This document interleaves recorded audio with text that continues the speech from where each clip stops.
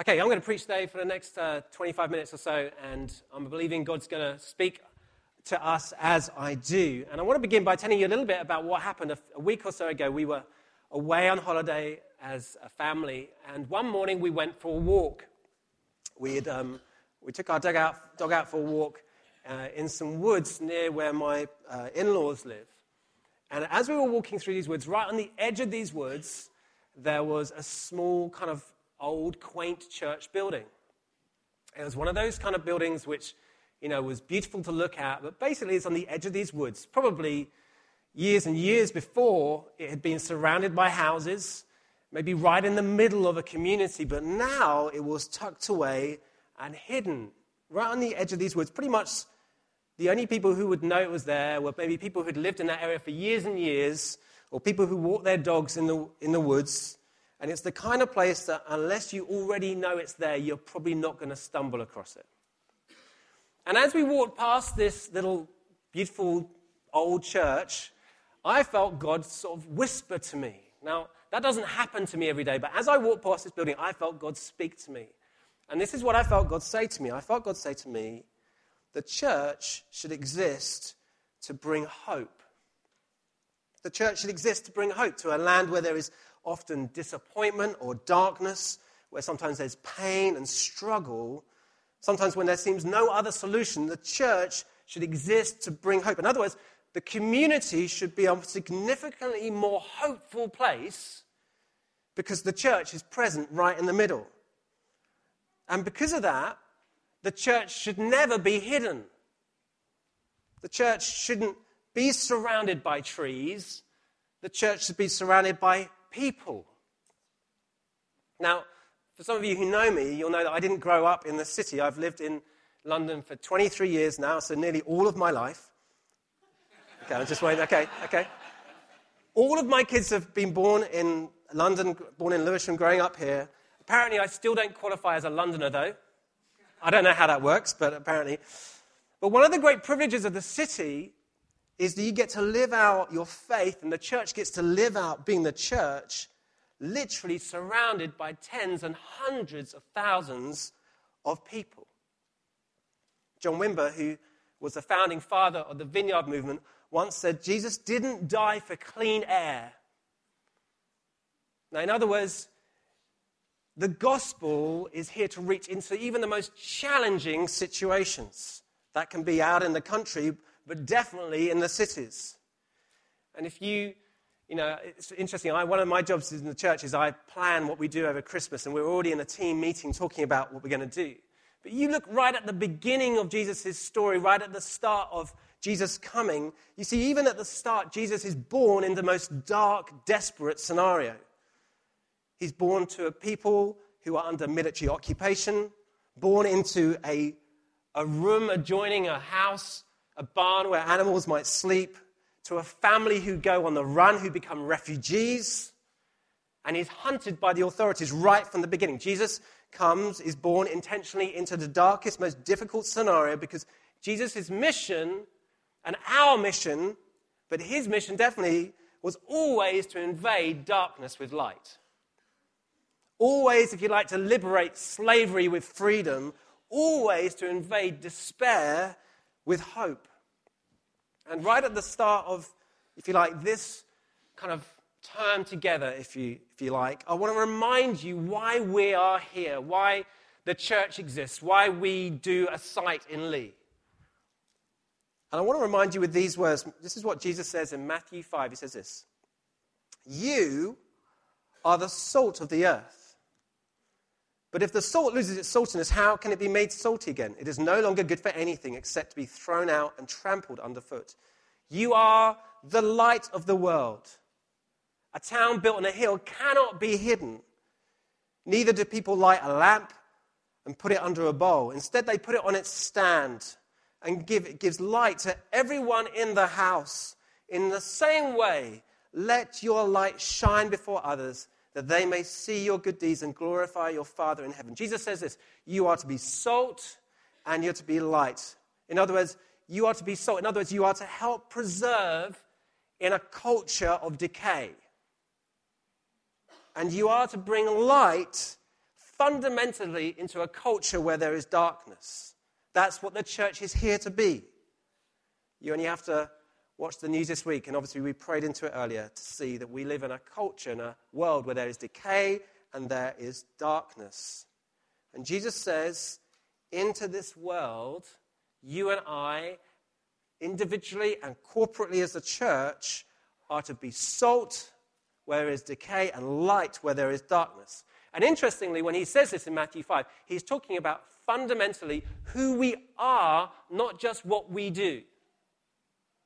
This is who you are. It's not that we don't do these things. In fact, he says, let your good deeds shine. Be a light that shines. But it's to be who we are.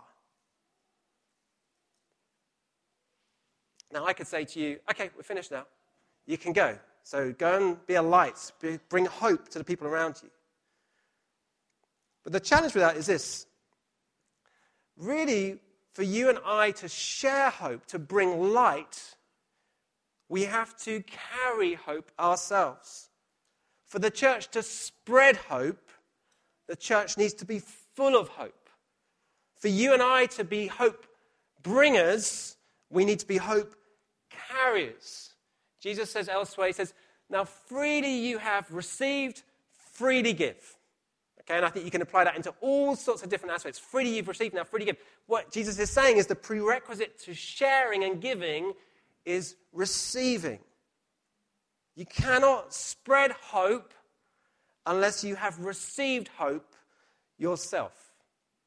Now, we all need hope. Like, if you're a human being, which I assume we all are, all of us are addicts to hope. It's part of the way we're made. Hope is that quality that helps you get through whatever situation you faced. You get through because you have your hope that something beyond this will be good or it will work out.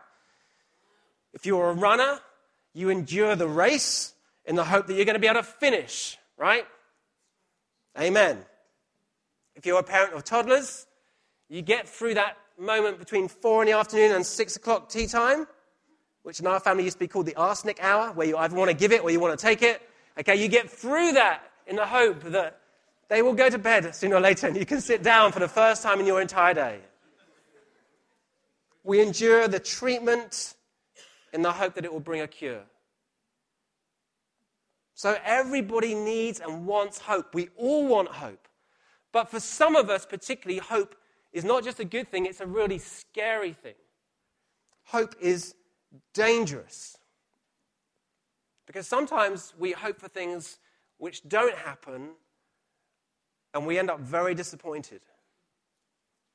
One of the, I think, greatest films ever made is a film called The Shawshank Redemption. Now, I'm sorry if you've never seen this film before, because I am going to ruin this a little bit for you. And you might want to, during the clip, go, okay, I understand, but you won't understand the rest of the preach. No, you can do that if you really have never seen this. But the theme of hope runs right through this film. And in the film, there's a lot of characters, but two particular characters. One called Andy, and one is called Red. And they both have a different approach to the issue of hope. Red has learned this, that the way to avoid disappointment is basically to have no hope. If he doesn't hope for anything, he won't end up disappointed and in pain. But Andy argues that you have to have hope, otherwise you start to die. If you've never seen that film is set in a prison, and Red is right in one sense. The danger with hope is that we can get hurt. It's a dangerous thing. We get disappointed, but without hope, we start to die. In fact, probably without hope, at best, we survive. And I believe God wants you to live. God wants you alive. And as I just prepared today, I just felt God wanted to speak to us that for many of us, God wants you to receive a sense of hope today. See, the gospel deals with both disappointment and hope all in one. In one sense, you see, the gospel is, in the backdrop of the gospel, is the story of universal disappointment and despair. Genesis and the story of the fall and sin coming into the world is a story of loss, of a story of things being thrown away, of the possibility of all that life could have been never coming to pass. That's the beginning of the story in Genesis. And we can relate to that beginning because some of that echoes into our own lives sometimes. Things that could have been, things that we felt we threw away, opportunities that we missed, people that we wanted to grow into being that we never have done yet. And so we carry sometimes that sense of disappointment. And the world, by the way, knows it as well, which is why self-help books, which seem to offer so many possibilities of who you could become, or shopping channels that seem to sell you products will change your life, sell so well. Because the world carries a sense of disappointment, that things are not as they should be. The problem with the product or the philosophy, or even sometimes in churches the theology that offers you something that they can never deliver, in the end it leaves you more cynical and more disappointed than you were at the start. The gospel, if you like, is set against the backdrop of disappointment. But the gospel is not a message of despair. The gospel is a message of inextinguishable hope. Why? And this is the critical thing. You see, the world teaches us to hope for something. Maybe when I have that. Maybe when I get there. But the gospel is the story of hoping in someone, not for something. See, we can spend our lives, can't we, hoping for something in the career, in the health, in my friends, in that role in the church, in my family. But sooner or later, all these things, even if they're good things, will be tinged with some kind of disappointment because none of these things were designed to carry the ultimate weight of all our hopes and desires. Let me read you a quick passage from Romans 8. This is what Paul writes about it. He says this: "For the creation was subjected to frustration, not by its own choice, but by the will of the one who subjected it, in hope that the creation itself will be liberated from its bondage to decay and brought into the freedom and glory of the children of God." What is that saying? What it's saying is this. Paul is saying that God has set up the world in such a way that at times God has subjected it to frustration. In other words, when we look, God knew that we would look for all sorts of different things to give us hope and give us the things we really want other than Him. And it's loaded with frustration. God has made them by design something that won't deliver what you're after. If you chase that dream or chase that, in the end, there will be some disappointment. If you look to find your life in all these things, Paul is saying, in the end, you'll find something which is disappointing because God has already subjected it to frustration. Why? Because the disappointment is meant to be like a provocation to look for hope in the only person who can really deliver what you're looking for. It's meant to be a prompt, a provocation, a poke to look for Him.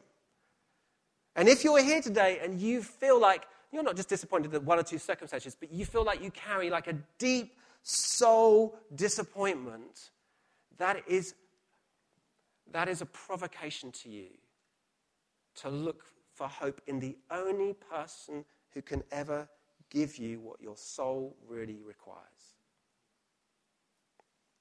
Jesus makes these amazing claims in the Bible. He says, if you will place your life in His hands, if you'll put your hope in Him alone, ultimately, finally, one day, you will not be disappointed. And that He will be all He says He is, and He will do everything He promises to do. John 6, verse 35 says this. Jesus declared, "I am the bread of life. Whoever comes to me will never go hungry, and whoever believes in me will never be thirsty." Now, note a couple of things. He is writing, or Jesus is speaking to people, if you like, who do not have what they want. They hunger and they thirst. In other words, where they are and where they'd like to be, there's a gap. These people are living, if you like, in the gap between where they are and where they want to be. They don't have everything that their soul requires. And Jesus says, if you hunger or if you thirst, those words are like pictures. If you are not where you want to be, if there's some kind of disappointment in your heart, Jesus says, come to me. You will never hunger and you will never thirst. In other words, we all live in the gap, in other words.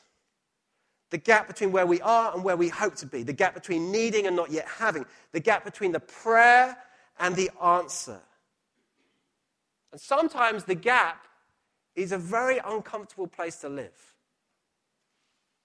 The gap is where we experience anxiety, where we sometimes experience fear. The gap is where we sometimes wake in the night and we can't sleep. You know the gap where you search for work but you haven't found it yet, or you're waiting for the test results from the hospital and you haven't got them back yet? The gap where you have the treatment but you don't know if it's the cure? And Jesus says, in the gap, I'm the bread of life. Jesus says, right in the gap, if you're hungry, come to me. If you're thirsty, come to me. And it's in the gap where Jesus says to us, I don't want you to despair. In the gap between where you are and where you hope to be, I want you to hope. It's not a hope that everything is going to work out all as we want it to be. It's not a hope that there will never be any trial, no difficulty, no challenge, no scenario which is fundamentally disappointing and painful. It's not a hope in that. It's a hope that Jesus is alive, that you are not alone, and that he will be all he says he will be and do everything he says he will do. And somehow, he will work one day everything together for your good. That's the hope. Jesus says, in the gap, I don't want you to despair, I want you to hope. The church needs to be a place, and the people of God need to be a people who know what it is to carry hope. And that's the kind of hope you read about in the Gospels. It's the kind of hope you read about in Romans. In Romans 4, there's this, Paul talks about Abraham. Abraham was an old man who was married to an old lady. And not only was Sarah, his wife, old, but she was barren. She was unable to have children. And Abraham is given a promise that Abraham, through you, there are going to be many children, and you're going to become the father of every nation. Now, Abraham is in covenant relationship to a woman who's barren, who's way over the age of anyone who can conceive a child. This is, in other words, his circumstance is completely hopeless, completely bleak. And this is what Paul says about Abraham. He says this, against all hope, in other words, where there was no hope, Abraham, in hope, believed. Without weakening in his faith, he faced the fact that his body was as good as dead. In other words, it's not triumphalism. It's not like I switch my brain off and think, oh, no, this is fine.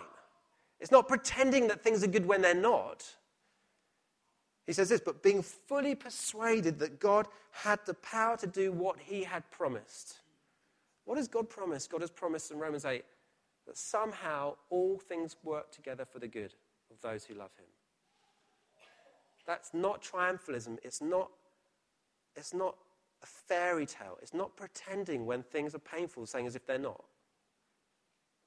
It's saying, God, I don't understand. I don't get this. This is horrible. I don't want to be in this scenario. But in the end, I hope in you, Jesus, that you are all that you say you are.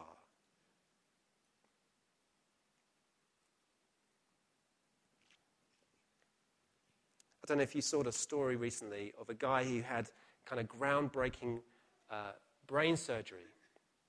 They did it in London, and they used lasers, and I think they were basically using lasers during the surgery. He had a tumor, basically locating if there was like abnormal tissue, if there was cancerous tissue in his brain. And they used lasers during the operation. This guy was 22, his name was Reuben Hill. And one of the things he liked to do in his spare time, he liked to sing in a choir at Imperial College. So he was very concerned during this operation that that would be affected, his ability to sing and to speak was going to be affected. So, as you do during brain surgery, halfway through the operation, they wake him up. Okay? They wake him up and they asked him to talk. This is about 4 weeks ago, this was reported. And then they asked him to sing. So so the surgeons could be sure that nothing was affected. And this is what they said. With the lights dimmed, Mr. Hill sang these poignant words from the hymn 10,000 Reasons. And he sang, "Whatever may pass and whatever lies before me, I'll still be singing when the evening comes." The person writing the piece who was there at the operation said this, "I have witnessed scores of operations over the years, but none like this one." You see, right in the middle of the gap where you can't control the outcome, right? Right in the middle of the gap between where you are and where you hope things are going to be, or where your kids are, where you're praying they're going to be. Right in the middle of the gap, when you wake up in the night and you feel the desperation and the fear, Jesus is saying, I want you to feel hope. I want you not to hope in this, but hope in me. It's a passage right at the start of John 1, which describes who Jesus is coming into the world.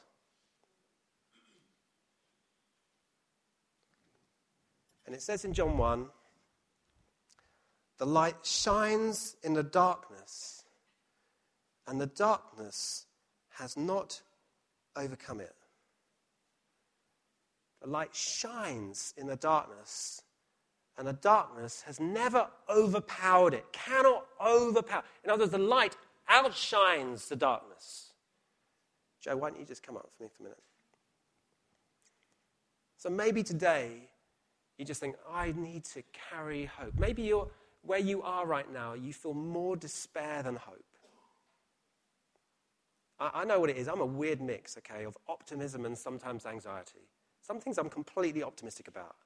And other things I can be prone to feeling like that's just not going to work out. Maybe you're in a world, maybe you're like Red in the film where you just think, it's easier for me just not to hope because hope is dangerous. If I hope, I'm just going to be disappointed. I'm not asking you today to hope that everything's going to work out. I'm saying to you, Jesus wants hope to reside in your heart as you put your hope in him. Where you say to him, I don't understand everything. I know I'm not in control of everything. I know not everything works out in this world because we live in a fallen world. But Jesus, I believe that you understand everything and that you're able to do everything and you're able to be everything you say you're going to be. So in a minute as we worship, maybe what you need is just you feel like, God, I need to kind of receive that in my heart. I need to get that inside me. I want to put my hope in you and I need to receive a sense of hope. If that's you, in a minute during this song, we've got some tables on the sides. And you can come forward and you can just light a candle, okay? It's just like a symbolic thing where you say to Jesus, I put my hope in you and I want to receive a sense of hope today. And you can come forward and just do that and sing, or you can come down in the middle if you want someone to pray with you, because there's a prayer team, they'll pray with you if you'd like that. And you can come and do that. I want to encourage you to do that. If like as a symbolic thing of saying to God, I need to know that. And maybe today you think, that's not where I am today, and that's fine. But if that's not where you are, we'd like you to move in a different direction. Just on the two side tables, there's going to be candles or tea lights, and we want to say to you, you can grab one of those, and we want you to take it home. Don't light it today. You just grab one, stick it in your bag or in your pocket, and take it home. And then during the week, I want you to light it somewhere. Don't set fire to your house, but light it somewhere, okay?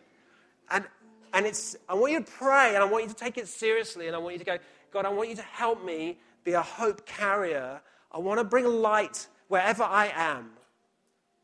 And I'm praying for the church. We're going to do an outreach week at the end of the month. Pray for the outreach. But take it seriously. Say, God, would you help us to be a light? Would we make a difference? Would we bring light into darkness? Would we bring hope where there's despair? Pray for the Alpha Course. Pray for someone that you think, oh, God, maybe I could invite them. And light it and take it seriously and go, God, would you own what I pray now? And even give me the things you want me to pray for. And so even during the worship time, I want to encourage you to go and get a candle and stick it in your pocket and then worship and take it home and ask God to help you shine and that the church will be a light to many people.